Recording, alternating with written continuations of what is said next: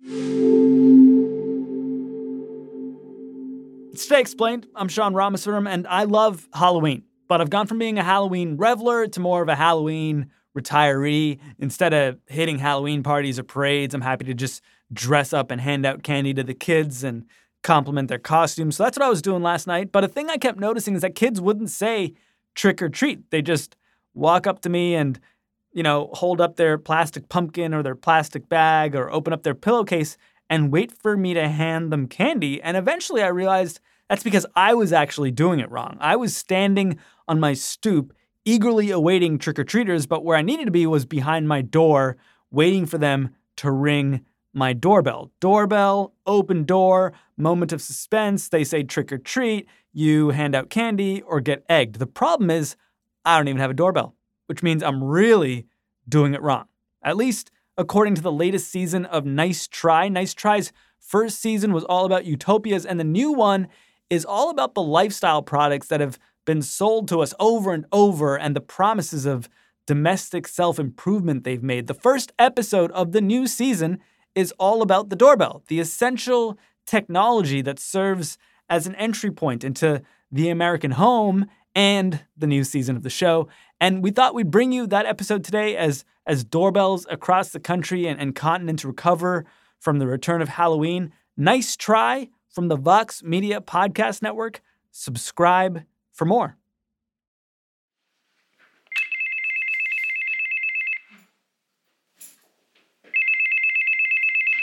Hello, Avery.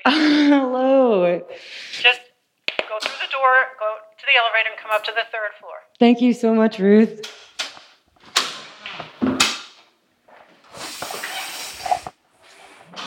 From New York Magazine's Curbed and the Vox Media Podcast Network, this is Nice Try. I'm Avery Trufelman. I want to start this with the act of entering someone else's home. An act that is at times mundane or exciting or transgressive, especially if one is barging in with a microphone. You're already recording? I am. It's like, come on in. I'll tell you why. I usually don't like... Season 1 of Nice Try was about failed utopian experiments, about the yearning for more beautiful, more equitable, more pleasurable ways of living across centuries and around the world. And even though so many of these utopian efforts fell apart, that hunger remains. This feeling that there has to be a way to a better, different lifestyle. So this season is about where all those utopian yearnings got channeled, at least in the United States. When I was a young adult, when I was your age, I knew a fair number of people who were living in communes, but they didn't survive. There was communal living in Soviet Russia. It failed. There was communal living on the kibbutzim in Israel. It failed. So I want to ask why, but can I first ask you to introduce yourself? Professionally, as an author, I'm Ruth Schwartz Cowan. Professor Cowan is a historian of science and technology, a big deal Guggenheim Fellow sort of historian. And some of the communes Ruth Cowan saw firsthand in the 60s actually did chug along for a little bit. I mean, they survived more than one summer. But 3 years, it didn't work. It just didn't work. Why? Is it just our fundamental inability to get along? Well, I'm not a psychiatrist. I can only tell you, people have very, very strong feelings about their sexual relations. They have very, very strong feelings about their children. People care very deeply about what they eat, and they fight over those things. But I mean, people come together in an industrial context and in an office. People do work together all the time. That's right. In the name of capital. So why can't we work together in the domestic sphere? Because work is different from life, from domestic life. But that's like a cultural... We call it the doctrine of separate spheres. The doctrine of separate spheres seems kind of obvious on its surface, but it's a bit of an insidious concept. It builds off this idea that life can be cleaved into a public world and a private world, a clean separation. One that has been grafted onto another neat binary, onto this idea that women tend the home and men go out into society. Like, that's just the way it was or supposed to be throughout much of the history of the West.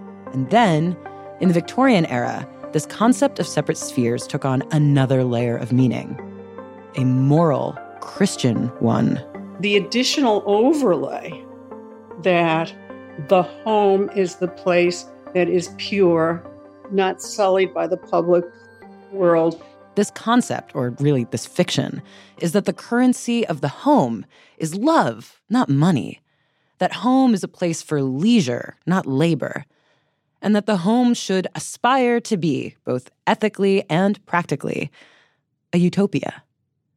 One that is deeply private and deeply personal. The American home became a haven. According to Yale professor emerita Dolores Hayden, Professor Hayden studies architecture and how the American home was designed, and it is around what she identifies as the haven strategy. The haven strategy was certainly typical of the United States from the 1920s on, and that's the way a lot of our housing was designed. The haven strategy, also called the haven model, is this idea that the home is a distinct, separate world where you can totally retreat from business, from your neighbors, from public life, into a dominion all your own. And most obviously, this manifests as the suburban house with a white picket fence. Now, the haven was usually a haven for a male worker, but the haven was never a haven for a female who had to actually manage the husband, the children, the cooking, the cleaning, and every other thing connected to making this private world. This sort of 1950s archetype is ostensibly outdated, but America is still grappling with the construct of the separate spheres.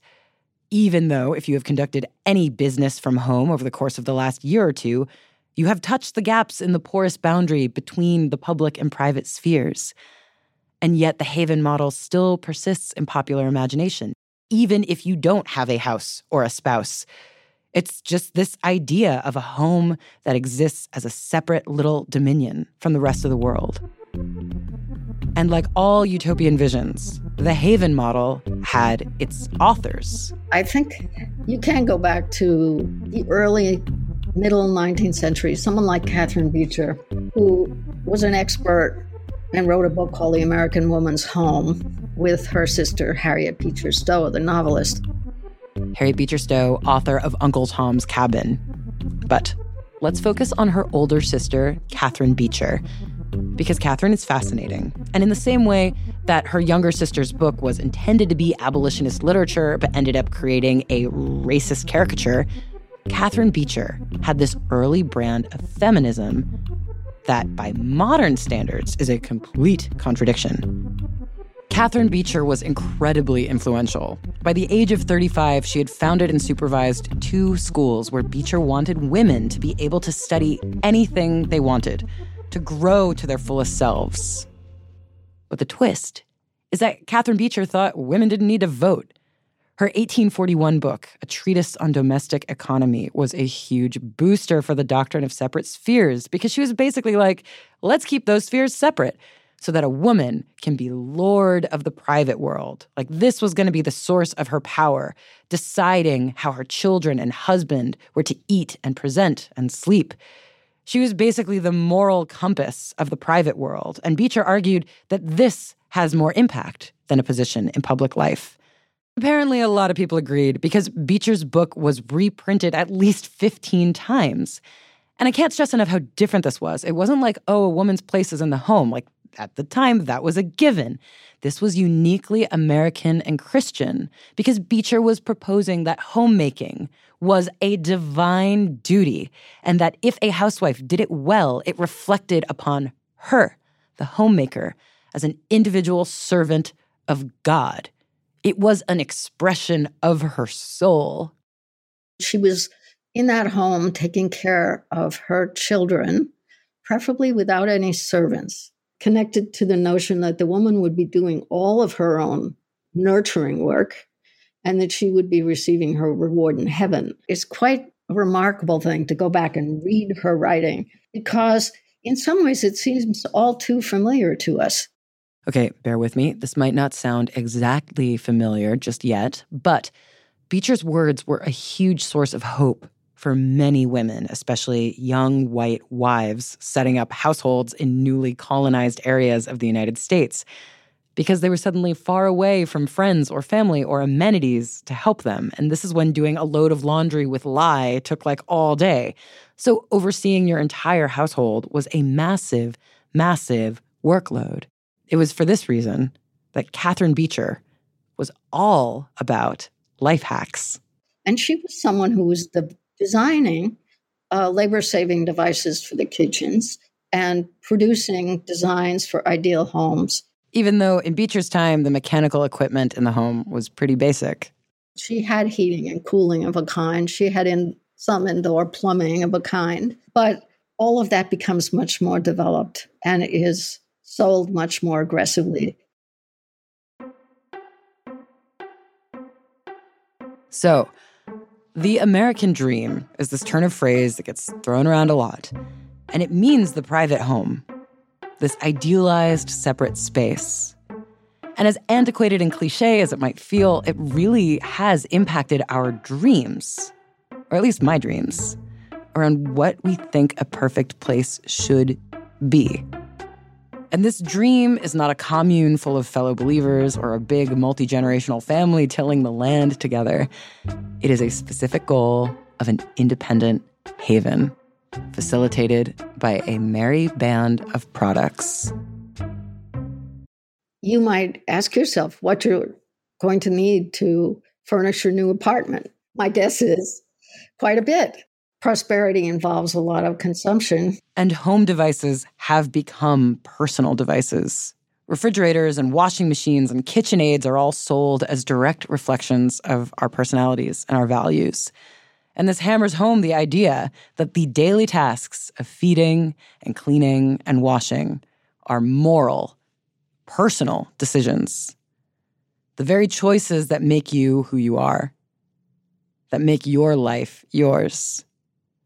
And that is why Professor Ruth Shorts Cowan said, people can cooperate with each other on all kinds of things, but some of them are very emotional and they fight over those things. I guess, the thing that we're seeking, or that we're all seeking to answer in our lives, and especially in this series, is just, are those things at odds? The idea of a utopia and the idea of the private home. Can the private home be a sort of utopia? Well, that's a $64,000 question. I would say that everybody I know, including my children, sets out to create a private home that will be a utopia and fails. And so, come along with me on a journey into the private sphere, into the technology and products that have determined the ways we clean, cook, exercise, sleep, and shit as we attempt to sail to the unreachable shore of a better life in our little homes or apartments or rooms, each ideally its own little fiefdom with its own culture and philosophy and rules. And each contingent, like any perfect utopia, on letting in only who they want to let in. And that decision of who to let in and who to exclude is aided by a technology that I don't often think of as a technology. But it's the first thing that you touch when you enter someone else's home. Once upon a time, I was throwing a party. And I remember I wrote in bold in the email invitation, "Please ring the bell to get in," because I was hosting and I didn't want to have to keep checking my phone all night. But sure enough, everyone just texted when they arrived, and no one rang the bell. But I can't really throw stones because I, too, am one of these people who would rather text than use the doorbell. I was just like, I don't want to bother people. And I don't really have good associations with that buzz. At best, it's a delivery of some kind, but at worst, it's someone who's trying to sell you something, interrogate you, or bother you. It's obviously someone who doesn't have your number. And I'm not alone in my aversion to the doorbell. I mean, just ask someone who rang doorbells every single day working for the last census. I could do 20 to 30 places in a day. I would say like maybe half of the doorbells like didn't even work, or you couldn't figure out what unit they belonged to. In her experience as a census worker in the Sunset Park and Borough Park neighborhoods of Brooklyn, Selena Jo noticed an obvious demographic disparity in doorbells. We talked about this with my team. The demographics are really different. The blocks with the nicer houses definitely had working bells. And then on the other side of the coin, you have apartments that are above storefronts, and sometimes they don't have bells, or a lot of the time they had bells that didn't work at all. So Selena often had to just knock or give up. And she had to pay extra attention to the way she presented. Certain sections where we thought there might be more undocumented respondents, the idea was not to like be too buttoned up and like look like you're from the government trying to impose on them. Because even before they talk to you, I think there's just a split second of, do I even open the door for this person? A doorbell says a lot about one's relationship to the world outside your door, and how welcoming you're able to be, and to what degree your haven is your own. And so the confidence of a loud, resonant doorbell is powerful. I think ringing a doorbell is bridging the outside and the inside and uniting a guest with the residents. And they say welcome. Robert Dobrin is obsessed with doorbells. Door chimes, doorbells, everything about them. And I am obsessed with people like Robert Dobrin. I seriously believe that it's an underappreciated aspect of Americana, and I'm doing my best to keep it alive. Robert has a collection of 500 doorbells from around the world. Wooden boxes inlaid with copper, engraved silver bells, plastic press buttons from the 1960s that are simple like the flag of Japan. And you can see these all online. If I can, my website is electrachime.com. That's all one word, Electra Chime. And can I make a request? If there's anybody out there with a exhibit space that's interested in exhibiting door chimes, I would be amenable to that. Although, be warned, if you are about to let Robert bring 500 doorbells into your exhibit space, know that a lot of it is going to sound really irritating. This particular bell that I'm going to ring is from the early 1900s. You know, it does the trick. It notifies you that there's somebody at the door. Ugh. There's nothing poetic about it. Early wind-up bells were mechanical, just a piece of metal hitting another piece of metal, just trying to generate a sound that was louder than a knock. And then battery-operated buzzers were soon to follow, which is kind of funny to think that you had to actively replace a battery to maintain something that might have sounded like this. In some ways, you can almost compare these to modern-day smoke detectors. Like they were assessing a problem. Certain doorbells and buzzers were meant to be deterrents and make alarming noises, especially in the era of door-to-door salesmen. It was the spam of the time. And you had to, you had unwelcome callers. Right. And somebody had even invented a coin-operated doorbell button that you had to put a dime in. And if you were a friend, you got your dime back. But if you were a salesman, you didn't get your dime back. Some doorbells were like pop-up blockers. And this is just to say there's always been a modicum of anxiety around the door. And then around the 1930s, when electricity was more widespread in households and the real estate industry was ramping up and there was this interest in making lovely, aspirational home products, some doorbell manufacturers were like, hey, what if you could design a doorbell that didn't give you a heart attack? And they actually advertised these new singing doorbells like they were solving a major problem. Some of the creative marketing was like prevent doorbell nerves or doorbell noise is noise enemy number one. The doorbell manufacturer Newtone used the catchphrase, a cheerful earful. I thought that was kind of cute. That's pretty cute. And they were definitely status symbols as well. And so the mellifluous door chime became a luxurious hallmark of a welcoming home. And this is the part of doorbell history that really gets Robert going. My real love is the long bell door chimes with long tubes that are kind of the grandest of doorbells. They're supposed to be electrically operated, but I'm going to cheat and just strike them with a mallet. I think everyone would understand, though. I think it's pretty cool you're hitting them with a mallet.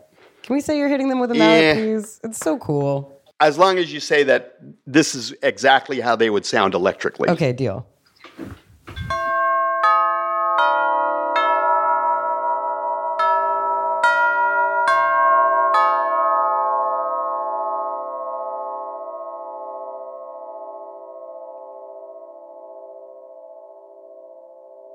So that is a long bell, 8-note melody, Westminster peal, played on a vintage long bell door chime. The long chime is, exactly as you would imagine, long. You can picture it as sort of a flat wind chime up against the wall. The bells are the real star of the show, the long tubes. And now we come to the part of object history where we have to mention World War II. Everything comes from World War II. Because in this time, doorbell companies, like a lot of American companies, pivoted to manufacturing military equipment. And so the two biggest doorbell manufacturers, Newtone and Rittenhouse, had to learn more about electronics. And then out of the war, in the 50s, they realized that you could make reasonably pleasant electric sounds without actually using those long, cumbersome bells. You'll be very familiar with this one. Let me do that over again.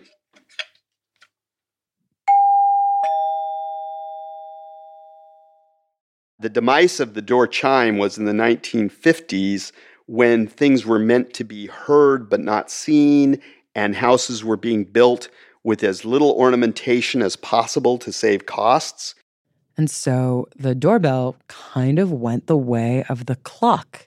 Like how grandfather clocks used to be the centerpiece of a whole living room and then shrunk to wristwatches. And then as they got smaller and less grand, eventually it was like, okay, this device only does one thing. So what if we combined it with other features and stuff? And they combined the door chime with an intercom and a radio and anything else they could think of to package it. And it was the predecessor to the smart doorbell, which we're seeing now. After the break, how the doorbell turned into the home security system and made the private sphere more protected and the public sphere more public.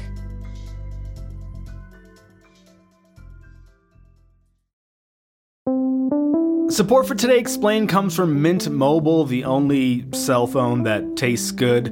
When the deal is too good to be true, there's probably a catch, right? That incredibly cheap flight to Europe?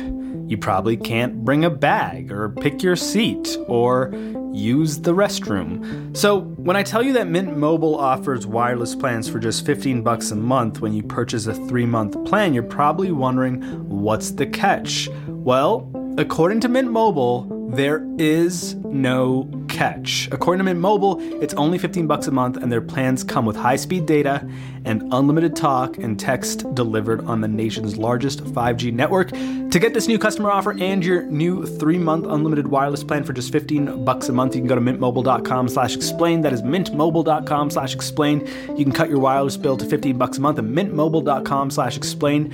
$45 upfront payment required, equivalent to $15 a month. New customers on first 3-month plan only. Speed slower above 40 gigabytes on unlimited plan. Additional taxes, fees, and restrictions apply. See Mint Mobile for details. Support for Today Explained comes from FX's The Veil, starring Elizabeth Moss. If you like spy thrillers or indeed Elizabeth Moss, then you might want to check out FX's The Veil. It's an international spy thriller that follows two women as they play a deadly game of truth and lies on the road from Istanbul to Paris and London. Oh, I'll go. One woman has a secret, same here, and the other has a mission to reveal it before thousands of lives are lost. FX's The Veil, now streaming only on Hulu.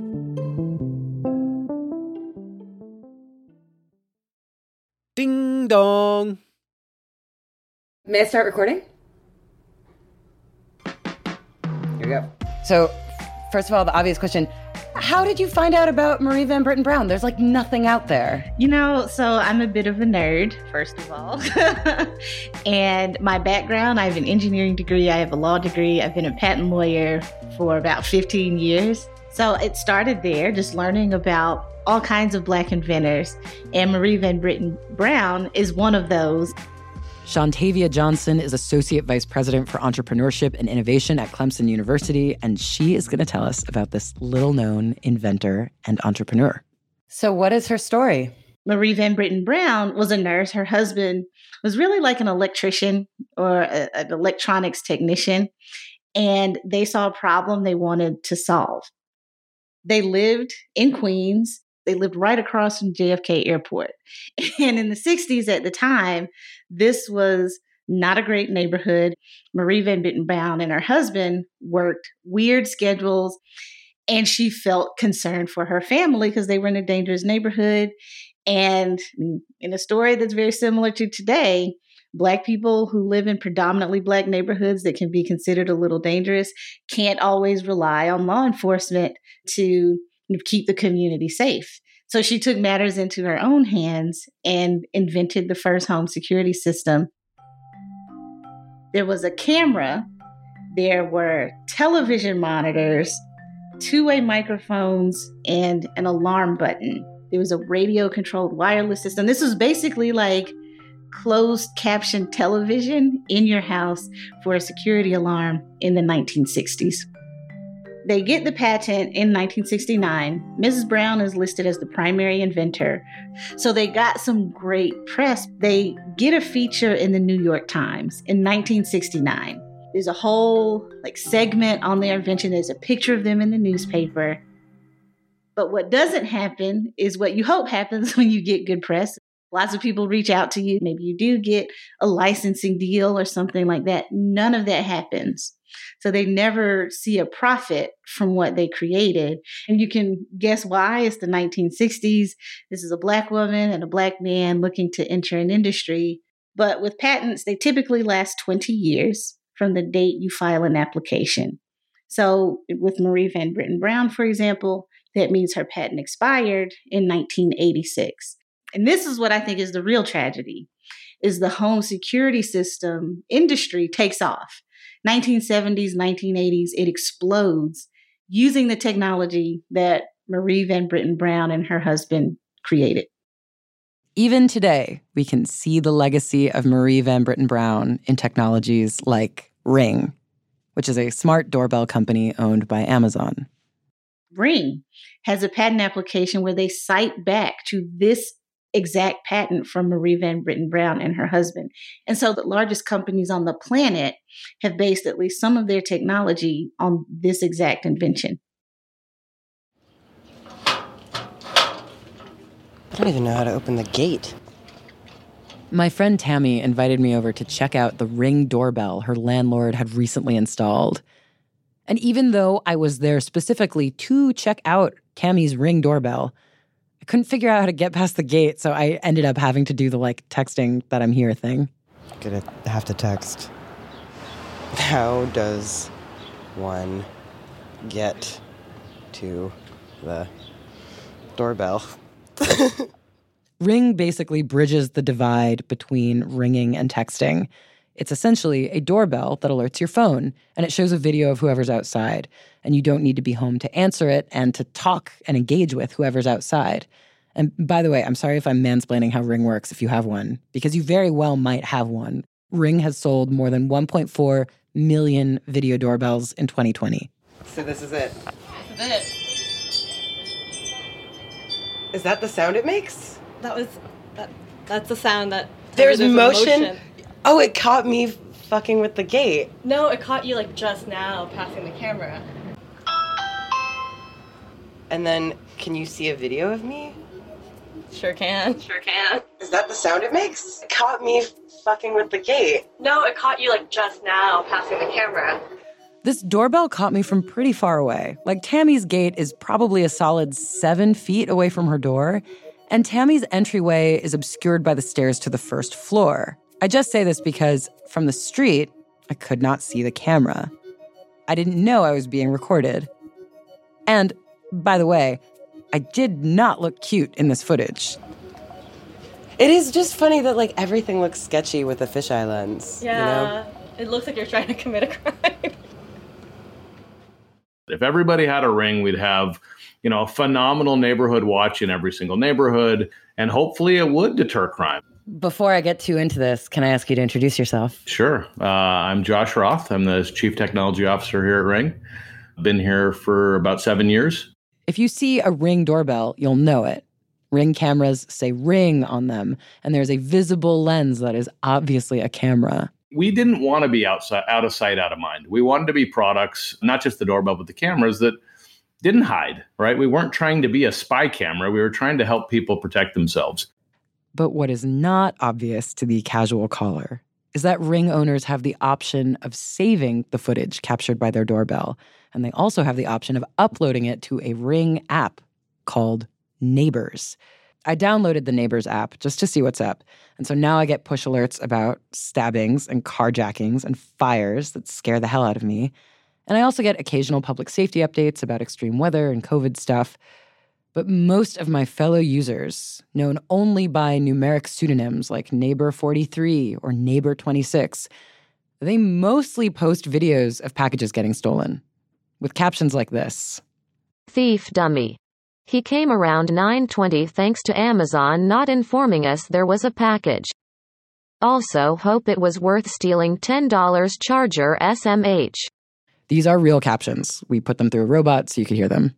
This guy took our package in broad daylight, opened it in plain view of the camera, saw it was a water bottle for a child, and took it anyway. Stealing package in the middle of the day. Hope the extra small petite black dress fits him. The bigger ones beyond package theft, which we've been, really instrumental in, is we've helped solve kidnappings. We've been used by, law enforcement when customers share their videos with them for a variety of things. That law enforcement piece is very important, and we're going to come back to it. But I think a subtle yet key distinction in this development of the doorbell is this. Ring doesn't just capture video. It also captures sound. And it captures sound pretty well. Sure can. Which actually caught me off guard. I mean, I went to Tammy's apartment in order to look at her Ring camera, and I was still a little weirded out when, after we spoke, she sent me all the footage that her Ring had captured. Like this moment when I left at the end of our time together, and her doorbell filmed me leaving, even out past her gate. And practically speaking, just think for a moment about the nature of the conversations that happen in the doorway, in the coming and in the departing. The last words, the goodnight kisses.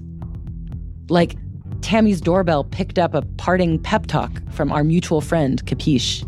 Just do life, If you want to do something, go for it. Now's the month. And, of course, I had to ask Capiche for his permission to play that clip of him for you. I constantly have to ask permission to record interviews at all because there are states with one-party consent and states with two-party consent where both people have to agree to be recorded. There are legal limits on what you can audio record and disseminate. But I didn't actually think about this in a doorbell context until ACLU policy analyst Jay Stanley pointed this out to me. If I leave my voice memo function on my phone, I leave it running, recording, and I leave it in the room with you and a third person, and you don't know it's there, and I walk out, that's a felony in most states. It's not just the government that's not allowed to bug people without a warrant. So I wanted to ask the CTO of Ring how Ring gets away with this. Because the fact that it has audio is what makes it so different from, say, CCTV. Legally, how does that work? Yeah, so I mean, we adhere to all the different standards, that we're required to, whether it's states or countries. We provide controls for our customers to be able to disable or enable audio. Obviously, we provide the tools so customers can choose to adhere to the law. But there are also tools for them to not adhere to the law. I can't always say that people are going to do the right thing. And I think that, let me give you sort of a bad example, but, like your car goes above 60 miles per hour. Sure. There's no speed limit in the United States that is above 65. So why should it? The speed limit actually goes up to 80 in a few states, but whatever. No matter what the limit is, people are going to break it. And the videos on the Neighbors app arguably serve as a feedback loop for a lot of long-held prejudices. What we've seen in the use of these doorbell cameras is new digital terrain in which anti-Black biases can play out. Chaz Arnett is an associate professor of law at the University of Maryland, and he focuses on criminal procedure, race, and technology. When we think about crime or, we talk about a certain incident, for too many people, they envision a Black person. Professor Arnett lives in Baltimore. Here, there's a rebate program. City Council passed legislation which will offer people up to $150 to put toward a Ring or Nest doorbell camera. Right? You can get your camera for free as long as you sign that agreement to participate with local Baltimore police. Participants will then register their cameras with a city program called City Watch Community Partnership. This program shows police where the cameras are and gives them the contact information to request video and images if there is a crime in the area. This March 2020 report from WJZ Baltimore actually shows Ring footage of scary incidents, including a woman getting violently carjacked right in the view of the fisheye lens. It's pretty disturbing imagery to see in a short local news report. WJZ set this report in a neighborhood of Baltimore called Patterson Park, which actually had already been running its own community-led effort to share doorbell footage. Now, Patterson Park is extremely, extremely gentrified, right? People want to be in the city, but they're also scared of the neighborhood that they're gentrifying. Rebate programs like the one in Baltimore have happened in a number of municipalities, and they obviously benefit Ring, even though Ring will have you know many of them were facilitated by third parties and not by Ring directly, even though Ring did have various direct partnerships with law enforcement. We have, I don't want to say no benefit in working with law enforcement directly that way. Of course we do. Ring's very capable and attentive PR person was quick to follow up with me to tell me that Ring ended device donations to law enforcement agencies in January of 2020, and they ended all remaining subsidy programs in April of 2020. We want to be helpful, parts of society, and therefore we will comply with subpoena requests and search warrants and all the things that you have to do to be a legal entity. And even though ACLU policy analyst Jay Stanley is really not wild about rebate programs that spread private surveillance, he argues it might just be the lesser of two evils, as opposed to, say, a blanket government surveillance system. So I do think that there is a potential good here, which is that, if we're going to have more cameras in our lives, and I think we are going to, and we are getting more cameras in our lives, it's good for them to be decentralized. Cameras under individual private control could be a buffer against abuse. If you feel like you can trust your neighbors to comport themselves like Jay would, if Jay had a Ring. If I have a camera in my front yard and a police officer comes and says, we wanted to get some footage from yesterday afternoon at 3:00, and I happen to know that there was a political march going by my house, I'd be like, yeah, no, I don't think I'm going to share that with you. Although, side note, not everyone would feel as confident as Jay would standing up to the police. The notions of control and choice are a little murky here, although Josh Roth of Ring would beg to differ. Look, it's a choice. No one is making anyone put a Ring video doorbell on their front door. So at the end of the day, these are customer choice. Although you don't have a choice if you are, captured by Ring. You have a choice to install it, but I think you have a choice on what the action is that you're doing. I mean, I've seen videos that were sent to us over the years of gang initiation, of people coming to a home and someone answering the doorbell and it deterring that person from robbing that house. And so, the fact that the person walked away and didn't break that house, maybe it did change their life. Maybe they did go down a path and, for all I know, now they work for Ring and they're a phenomenal employee and a productive member of society. And I hope that they are. I mean, nothing would make us happier than that. If only rehabilitation and reform were as easy as literally pressing a button. This version of the doorbell is a projection of the private sphere into the public sphere. The Haven is no longer only an inward-facing utopia. It's now a network with eyes out on the street. And to step out of one's own domain is to suddenly step into the domain of everybody else. Crime is connected to poverty. We know this. But instead of looking at how we can address poverty, we turn to, surveillance cameras. And, we have this belief that technology can address it, or technology can save us, or technology can keep us safe. Although, in all fairness to Ring, a lot of people just like it as a doorbell. I actually have a Ring doorbell. You do? I do, yes. Chaz Arnett didn't opt into the subscription feature, so he can't save and upload footage. And I certainly didn't opt into, allowing Baltimore City Police to access and leverage the camera. I guess it wouldn't work for them anyway because it's not recording anything. Or at least Ring says it's not recording anything. He just likes being able to answer the door when he's traveling and not at home. So does Shantavia Johnson, the patent lawyer. I have 3 Ring doorbells at my house. You do? I do. And many people I know implement some type of home security technology for any number of different reasons. How do you feel about your Ring system? Has it changed your relationship to your home or your neighborhood or? So this is an interesting question because the Ring system actually recently this week caught a person breaking into our house, which is, there's no walls or anything. We're renovating it right now. We're literally in the process of renovating a 100-year-old house in a neighborhood that is rapidly gentrifying with the only Black homeowners on my block. So he broke in, he slept, and he left. And, we didn't do anything about it because we're not trying to be the police. We just want to make sure that our house is safe and that the things that are in it are safe. So if you take a step back and think about the big picture context, the why, right? And why Marie Van Brittan Brown felt it necessary to create this technology. She wanted to feel safe in her own home. And everyone wants to feel safe. And everyone wants to feel free.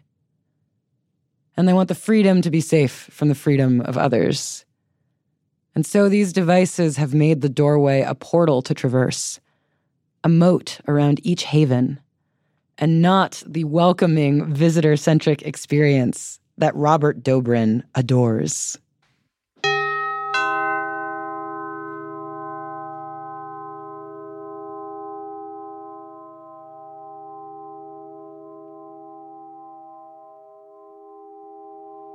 That's beautiful. Thank you.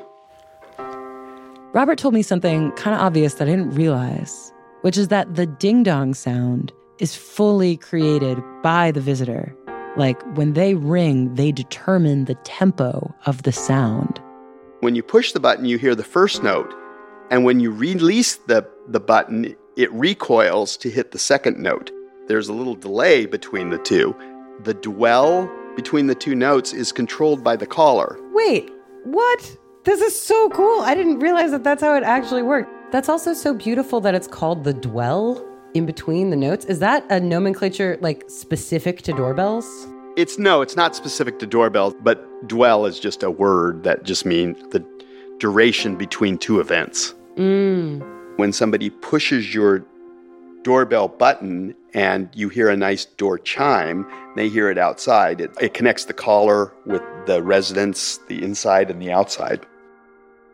The private and the public. The home and the society. The alignment of the spheres where we dwell.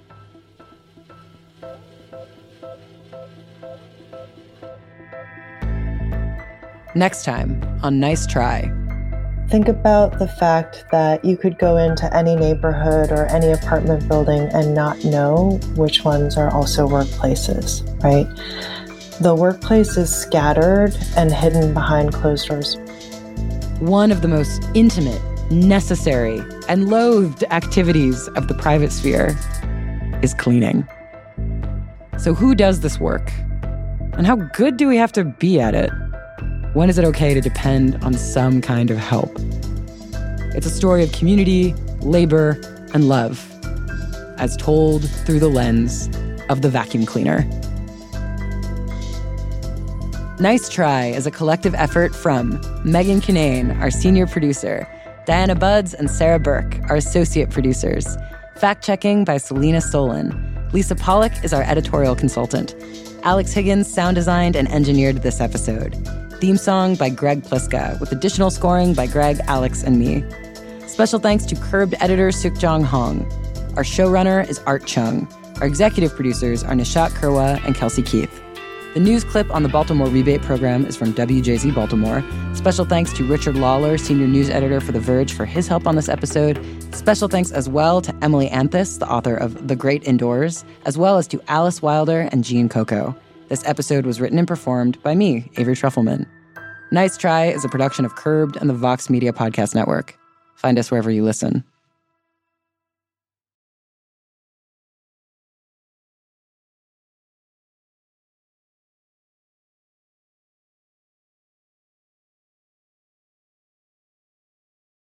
Support for this show comes from Fundrise. Buy low, sell high. It's easy to say, hard to do. For example, high interest rates are crushing the real estate market right now. Demand is dropping and prices are falling, even for many of the best assets. It's no wonder the Fundrise Flagship Fund plans to go on a buying spree, expanding its billion-dollar real estate portfolio over the next few months. You can add the Fundrise Flagship Fund to your portfolio in just minutes, and with as little as $10 by visiting fundrise.com/Fox. Carefully consider the investment objectives, risks, charges, and expenses of the Fundrise Flagship Fund before investing. This and other information can be found in the fund's prospectus at fundrise.com/flagship. This is a paid advertisement.